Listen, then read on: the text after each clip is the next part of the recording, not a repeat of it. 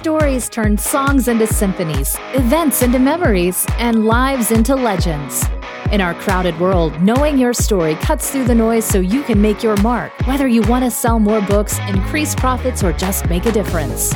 At Sterling & Stone, story is our business. The Story Studio podcast is where we explore ways we can all tell our stories better. And now, with the Story Studio podcast number 41, here's Johnny, Sean, and Dave.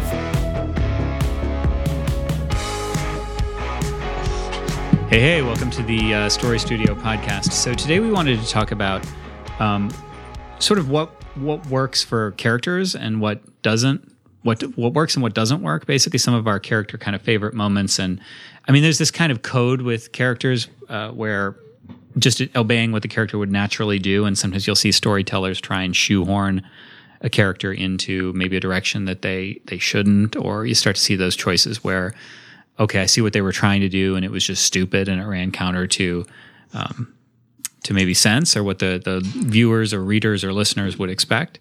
So that's what we're going to talk about today. Go, Dave! And Dave is so happy as always. Yeah, he is. Yeah, Sean wanted to pitch something for today for Dave, a show that Dave would light up about. So here you go. Look at him. This is me lit up. Wow. So Dave, all that work to try to get that for you and nothing. What? Okay. So what should we do? Should we do the Dead Baby Comedy Hour? Would that just lighten you up and you could talk about that for half an hour? We should try that, Johnny. We should try to see if Dave can stay up and buoyant for a half hour of just the most ridiculous things. No, my gears were spinning for the other topic first, and then you started with this one, and this is the one I have nothing for. Oh, okay. Well, that's okay. I think Sean might be done with the necessity for vamping, so we'll talk. He'll chime in. Dave always chimes in. Yeah, it takes a while for the caffeine to lubricate the brain pan.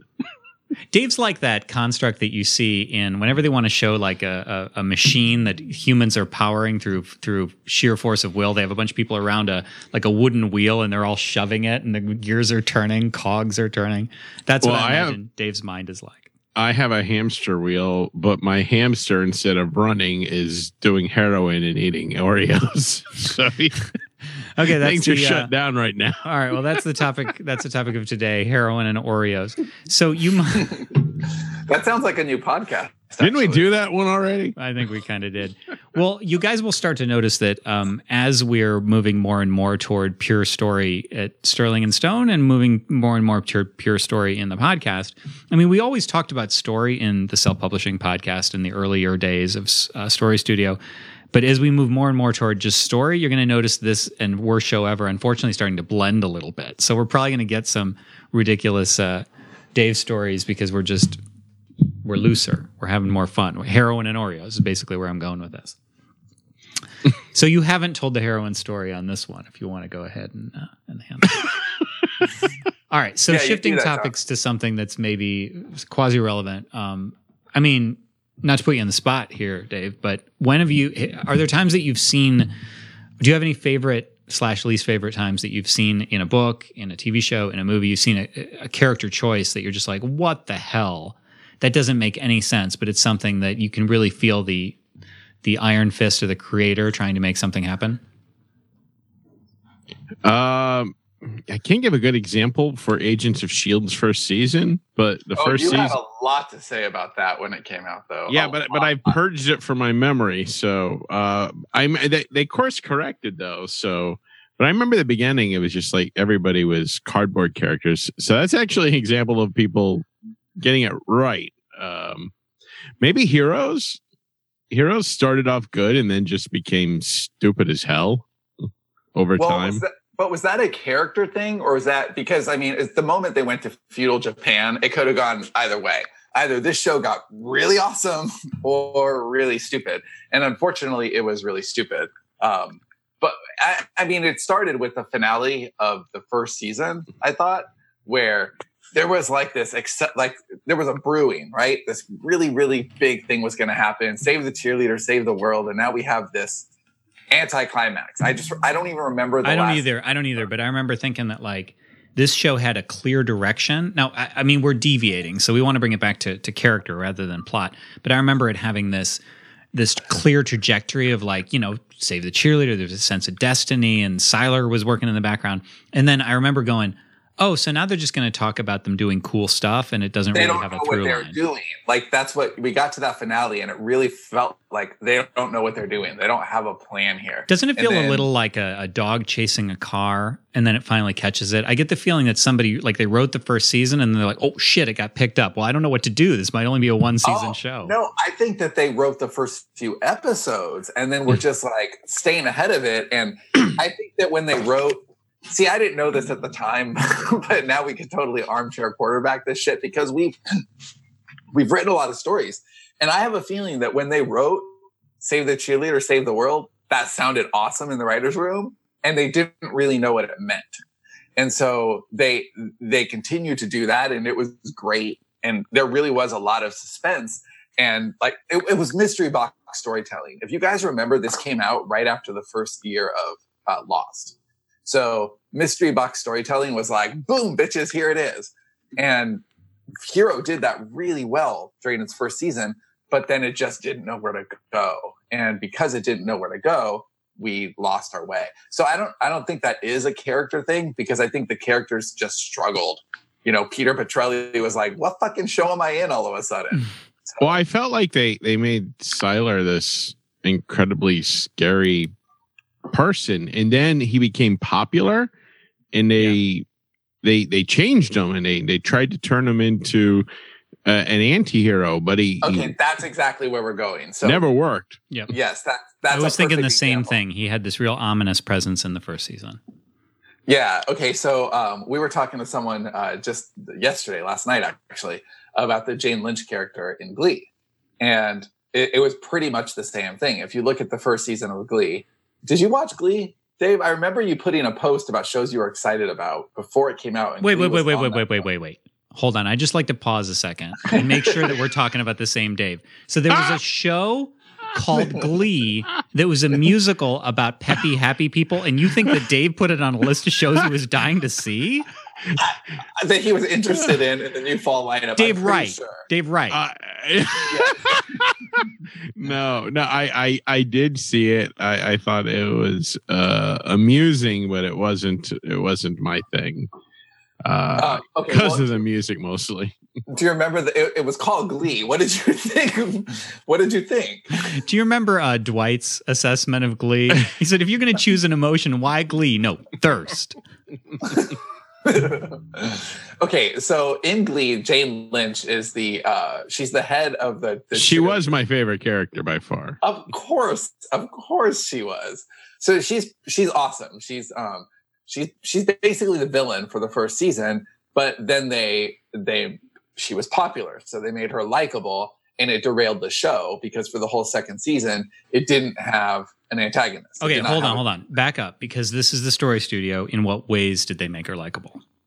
What did they do to make her likable? Well, they made her human. They gave her a disabled daughter, which immediately humanized her. And, you know, because you saw her always being brusque and just kind of, I mean, she was there to destroy the Glee Club, like take away their funding. She was their ultimate foe. And so that was a really great antagonistic force. But once you see that she's a human and she goes home and she takes care of her daughter and she loves her daughter and she struggles with her daughter, it's pretty hard to hate her. And you kind of needed to hate her. You could hate her in a Louis De Palma, wow, that guy's an asshole, but at least he's making me laugh kind of way. But, you know, Louis De Palma was never humanized in quite that way. So from Taxi, right. So I think that's one of those situations where you do want to humanize your characters a little bit because, like we always say, you know, around these parts, no bad guy is the villain in their own story, right? So Jane Lynch is, you know, she's the good guy in her story. She's making her cheerleader squad the best in the world. Like, that's her job. And anything that stands in the way of that is an impediment to her dream, her vision, her truth. But you do want the viewer to, even if they're laughing with that person, you don't want them siding with that person. And they made it easy to side with Jane Lynch. So that's kind of a poor character choice, I think. I think one series that it's one of those things like it's a show. It was a comfort comedy show. Like it used to be like I used to watch Everybody Loves Raymond and King of Queens, and I think Everybody Loves Raymond still holds up. King of Queens I haven't watched in a while, but that show started off with a married couple, and it was just stupid, simple fun. But as the show progressed, the two characters just became mean, like mean spirit, and not even in a funny. I mean, done well, that could be funny. I mean, Curb Your Enthusiasm. Well, I don't know if that's a good example of mean, but I mean, it just became these characters just seemed spiteful and just like they hated each other. Maybe the actors did. I don't know, but as the show went on, it's like. It turned from this simple, funny pleasure to just these people are just horrible fucking people. And it's not like Always Sunny where that's part of the joke and it's hilarious and you love it. It's just these people you liked. They were nice, decent people. And it became like the joke became more important than the characters. And I get like if something goes 10 seasons, 10 seasons or whatever it did, it's hard to maintain a character arc, but I don't know. I just really feel it went off the rails. And by the end of the show, I did not like them at all. Well, so the thing about long running TV shows and especially comedies is that not everybody needs a character arc. So in Friends, Ross and Rachel needed an arc like that, especially that couple, that pairing needed an arc. And then Monica and Chandler, like you do need, I mean, Friends ran for 10 years, so that you do need to do that. I hated this so much. But this is one that I've mentioned a few times, and I actually mentioned it on the call that Sean was mentioning earlier, is there was a choice in like season 7, 8, I don't remember, it was kind of far in, where they decided, okay, Joey hasn't developed enough. Now, Joey is an excellent just kind of rudder for Friends. He's unchanging. He, refers to when he's giving the tour of his apartment, that's where the pizza is, and that's where I keep the napkin. So it's just like he's just a consummate slob, and like and it took him a while. Like in the first episodes, he's chopping garlic and stuff, and that went away. Like no, Joey orders pizza. Joey likes sandwiches, but when they decided, okay, he needs an arc, so let's have he and I always forget when he's making the sauce in the first season. You watch it back again, and you're like, what? This isn't Joey. He's doing the thing where by episode or by season 7, he's getting donuts that he left from a season before off top of the fridge. Right, like they decided to have him be real Italian. Do you remember when he's talking to his dad and the peacemaking gesture is he takes the spoon and like holds it out for his dad to try the sauce? It's like so Italian. Yeah, of course. It's ridiculous. But the part that I hate is where they decided that they were going to have him have a crush on Rachel. Especially the one episode that it's like they're in the restaurant and it's supposed to be like heart-wrenching and uncomfortable because they're friends and they don't want to break up as friends, but now there's this awkward thing between them. And I just remember thinking that was really, really dumb because Joey is the character who's not supposed to change. Like his character is unmoving. Whereas the others, but even like the characters who are supposed to have arcs, like Ross and Rachel, they don't really grow much. They just have this long thing that continues. You don't see a lot of character development usually in a show like that. It's kind of like comic strips. Comic strips in the newspaper. Typically characters don't grow. They're not supposed to grow. At least in the comic ones. And it's sort of providing again, use that word comfort, a daily comfort for people that's just they don't want to. They just want to tune out the world. They want to have a laugh. They don't want this overly complex thing. And I think a lot of sitcoms serve that purpose. And you can have great writing and great characterization, character arcs and all that in a sitcom, but you have to know what you're doing. And Friends is not that sitcom at all. And for them to do it, I think another show that really lost its way because of characters that just turned from likable to hateable, Weeds. Weeds had some terrible character shit. Yeah, that is a show you loved in the beginning, and then over time you're like, who are these people? Who's writing these characters? Well, Mary Louise Parker. I don't remember her character name. Nancy. She became so unlikable. She became so unlikable. So contrast her with Frank from Shameless, who does heinous shit. Like, I won't list him in case you haven't watched Shameless, but let's just say that there's some real moments where you're like, okay, dude, you went too far this time. Like, these are lines really you don't cross. Does too. But yet he always kicks his way back in, and somehow it still works. Sometimes, despite like literally letting people die, it's fine.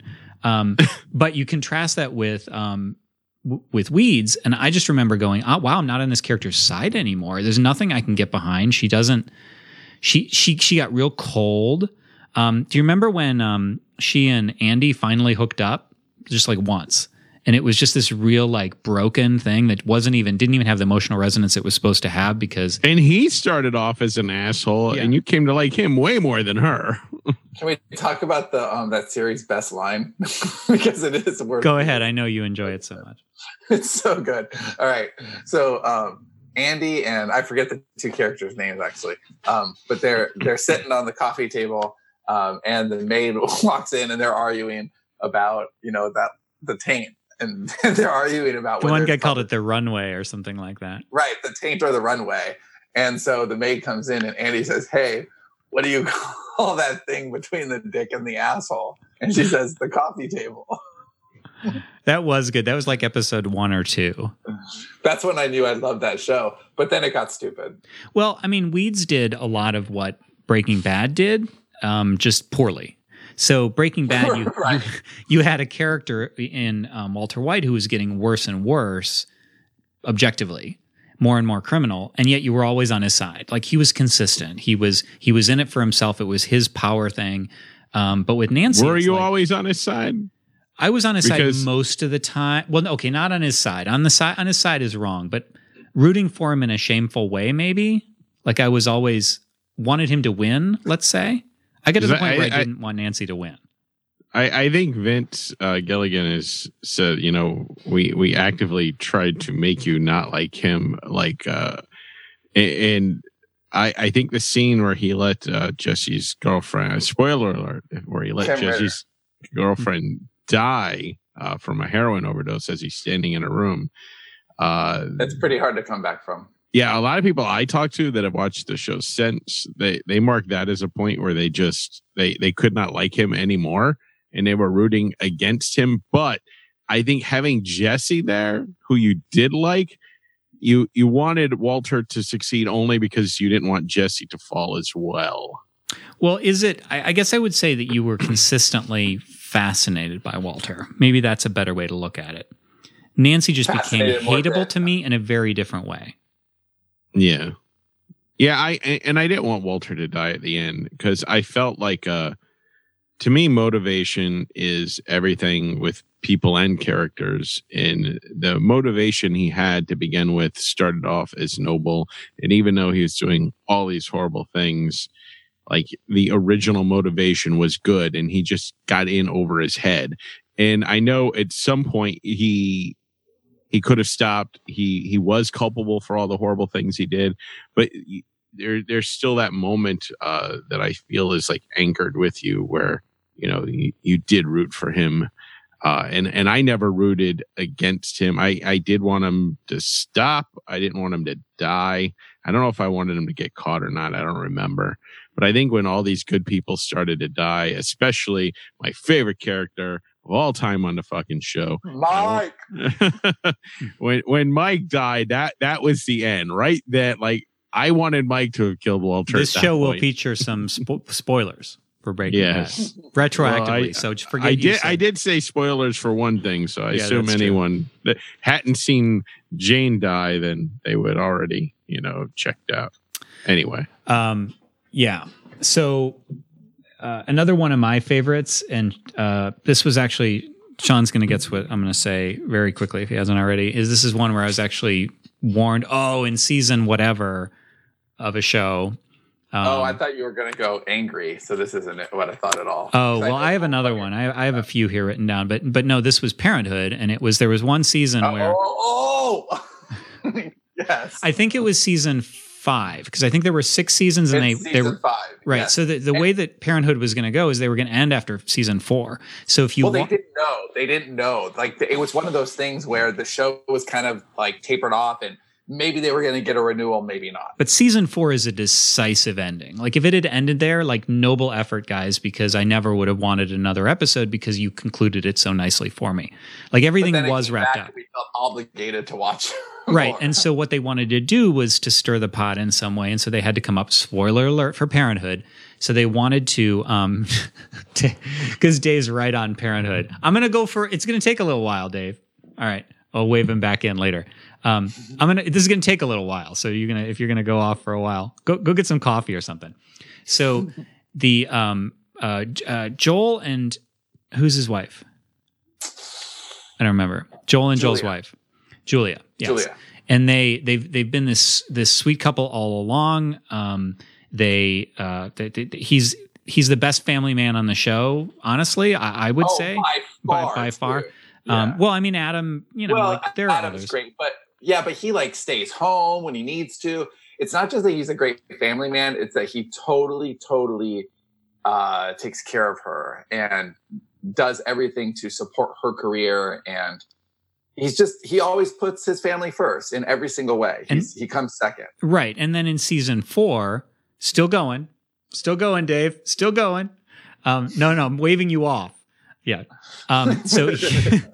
So in season 4, there's a flirtation, if I'm remembering this right. Julia has some sort of flirtation with another guy, who is actually Roy from The Office. Yes. So first of all, I don't even believe that, but okay. And then nothing happens. It's just a mild flirtation. And then he gets so mad that he then leaves her. And you're like, okay, no, I'm sorry. I don't even believe that for a second. And it goes on for I think it goes through the season. Like I think it's until season 6 is when they finally get back together. Yes. And you're it might be the very, very end of season 5. Yeah, but it's still just ridiculous amount of time. It's a ridiculous amount of time. And you just keep watching going, okay, you're being so incredibly unreasonable because you don't understand the character's decision. If you understand it, then okay, they can do all sorts of crazy shit. But you're just watching it go, that doesn't make any sense. That doesn't make any sense at all. It's horribly inconsistent, which I think you should talk about your favorite one of all time because that is so inconsistent. All right. So, Dave, you can come back. Okay. So it's safe to come. I feel like we just put him in an isolation booth in a like a game show. All right, Dave, for $15,000. Okay. Where does your wife like Whoopi? Whoopi, what was it? What was it? Was it the dating game or the match game that talked about Whoopi? Game. Yeah, all the 70s shows in the butt. So anyway, yeah, my favorite of all time is it's actually similar to the Joey one, so it might feel like an anticlimax, but in my opinion, How I Met Your Mother made some egregious mistakes after a few great seasons. But the one that I wanted to mention specifically was when they decided to humanize Barney, who's this like player ladies man. This obviously spoilers for this too. And they have him. Did they actually date for a little while? He and Robin, yes, who is supposed to be Ted's love interest, like the main arc of the entire show, which they totally fucked up. Besides this point. And so suddenly you have Barney like yearning and stuff, and it ruined the character for the rest of the time. So stupid. And I think that those character decisions are born out of desperation, right? It's like, we need to do something. How many seasons did that show run for? I think many. 10. I think it went all like as long as Friends. Yeah. Which is just kind of ridiculous. The shitty thing is, and I won't say what the ending is, but I mean, they make you, I mean, the whole show is about how he met this person, and you think it's going to be Robin the entire time, and it's not. And then what they did with the person it was just so dumb as shit ever. So stupid. I mean, you would think I wrote that. It's a joke. It was like last season. We got like 3 episodes left. Okay, here she is. Wait, she's dead. Spoiler. Well, I said spoilers. We should just call this show the spoiler show. Really. I also like that there was absolutely no reason for her to die other than to give Ted permission, I suppose, to be with Robin, but they didn't need to do that. It was the laziest writing ever. They might as well have said their mother died on the way to her home planet in just a still screen. You know what the shame is? There was a show that was on before How I Met Your Mother, and I forget the name of it. It starred Jason Ritter, and I think Kristen Ritter might have been in it too. I don't even know if they're related. That played Jane, but it was a show that I thought was really good, and it got canceled after one season, and then they brought in How I Met Your Mother, and I always thought the other show was better. I liked How I Met Your Mother for a season or. I did like it. Like it was good for a while. I thought the first 4 seasons were good. And what's funny is I know that my children would really like the first 4 seasons, but I don't want to start them. They're going to want to watch the whole thing. Because they want to watch the whole thing and they won't believe me that it's just spoil it. Just say at the end it's shit. Yes, but I told them that about Friends, that the final seasons weren't as good. I told them that about The Office, that they weren't as good, because it's true for both of those shows. Well, once I didn't even watch once Michael Scott is gone, I mean that The Office was circling the drain. Well, right, but it was still so much better than what's going on with for sure. How I Met Your Mother. How I Met Your Mother. So those are the litmus. And at least The Office has a great finale. It does circle the drain for a few seasons. It's, not what it was. But that finale is really good. It's legit. It's a good finale. You know what shows never overstay their welcome? Anything on BBC or basically like The Office UK was only a couple seasons. Well, that's because they only do like one season on anything and then they're just done. Right. And the IT Crowd, which I think is absolutely hysterical, only 4 seasons, although the last season I didn't enjoy as much as particularly the second one, but still, I mean, they do not overstay their welcome. They get out the door before you have a chance to even fall in love. Can you guys think of any examples of right character decisions that must have felt hard in the writer's room? Like it's not something that would even be good for the... Oh, that's a good question. Breaking Bad? Yeah, that's actually a great example. The one that came to mind for me, and this is, I don't have a specific event, and I think I mentioned this character a little while ago, so is a character like Janice on The Sopranos, where you're like, everybody's going to fucking hate this person. Yeah. She's just a drain, but that's the right decision. That character constantly made choices that would have been infuriating to anyone. And it would have been tempting probably to be like, well, let's redeem her a little bit, or let's have a victory. Well, no, you never get it. Or she can't die. That's the other thing. Spoiler for that. You keep waiting for Janice to get into trouble where she gets killed, and she doesn't. So I think that's being true. Actually, let's talk about Sopranos for a second, because that show was filled with people who you didn't really like, but you liked watching them. And like his mother. Oh, yeah, she was horrible. But they never backed off, right? They never, I mean, to my knowledge, did they ever make Livia sympathetic at all? No, not even when she was dying. Right. And then I remember feeling a little bit conflicted, because part of me felt like because Tony was so conflicted, and you want him to feel something for his mother, but like she's such a monster that you just kind of make excuses. Well, he did just a little bit.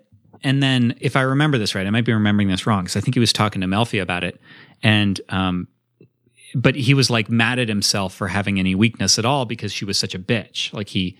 But he was like, well, she was my mother, and Yeah, Go ahead. I think that's one of the first shows that really had a main character that you were not supposed to like, and you did anyway, like a true anti-hero. You mean Tony? Well. You mean Tony, yeah. Yeah, now see, that's actually a good an example of a show that managed to evolve. So you were talking about the Jane Lynch decision to make her less of a villain and humanize her, and then it was like, well, that was born out of desperation because they needed to do something. But oh shit, what were we just talking about? I had a really good example there, and I can't remember. Sopranos. Oh yeah, so just the evolution of that show. They took it in directions that weren't contrary to that. Like they let Tony continue to be a villain who you understood his side, but then they drew out Melfi, right? Like his psychiatrist. Yeah. And they had her going to her own psychiatrist and seeing her own neuroses and dealing with her sessions with Tony. She had to get out with her guy. And I thought that those were additions rather than like cute gimmicks or wrong choices. Another show that I think made difficult choices, but made them pay off. Breaking Bad and Better Call Saul. And I won't spoil Better Call Saul because I feel like a lot of people haven't really seen the most recent. Or any. You know what? You don't have to ruin it, Dave. But you can talk a little bit about it because Better Call Saul is the master. I mean, I think Vince Gilligan is the master. But as good as Breaking Bad was at it, I think that Better Call Saul is even better at backstory, at giving us context to who people are and why they behave the way that they behave. And so I think it's the best example of not ever selling out your characters. And especially because that show has a lot of hard work to do because it has to it basically has to account for the Breaking Bad timeline. And I'm watching Better Call Saul live right now, and I think I'm on season 4 of Breaking Bad for the second time. So I am looking for those intersections, and it's kind of amazing how well they've got the Saul character, where they're completely adding to him, changing things, but it all works as evolution and understanding, and it doesn't change who we felt like he was when we met him. And here's a funny thing about Saul as a character. He wasn't supposed to be this great character. He just brought in mostly for comic relief, if I remember correctly. And when they announced they were going to do a spinoff of this show, they didn't even know what they were going to do yet. They were thinking about making it a straight up comedy, like a half-hour comedy. You were so mad. I was like, that sounds awesome to me. No, I thought it was horrible. And I'm glad they didn't go that route. And also, like how timelines match up and that stuff you're saying, they don't even know what they're doing. They're making shit up as they go. They don't have this grand architectural plan of what happened, the mythology. They don't even remember all of it. They are making shit up as they go along and making it fit and making it work. And it's pretty damn amazing. Yeah. Yes. Agreed. All right. Well, so let's wrap up our little character study today. And who knows what we'll do. I know what we're going to do next, but I don't know if it's the next episode that's going to air. So I don't want to fuck up my own continuity. So thanks for listening to the Story Studio podcast. And we'll see you next time. And know that I will never change. Dave will never change. No, that's not planning on it. Dave is Joey. It's actually consistent. Peace out. Bye. Thanks for listening to this episode of the Story Studio podcast. You're invited to join us at the final Smarter Artist Summit on February 18th and 19th in Austin, Texas. Authors and publishing experts from around the world will join us to teach you strategies that will outlast the what's working yesterday tactics everyone else is talking about. Attendance is limited, so reserve your spot at smarterartistsummit.com now.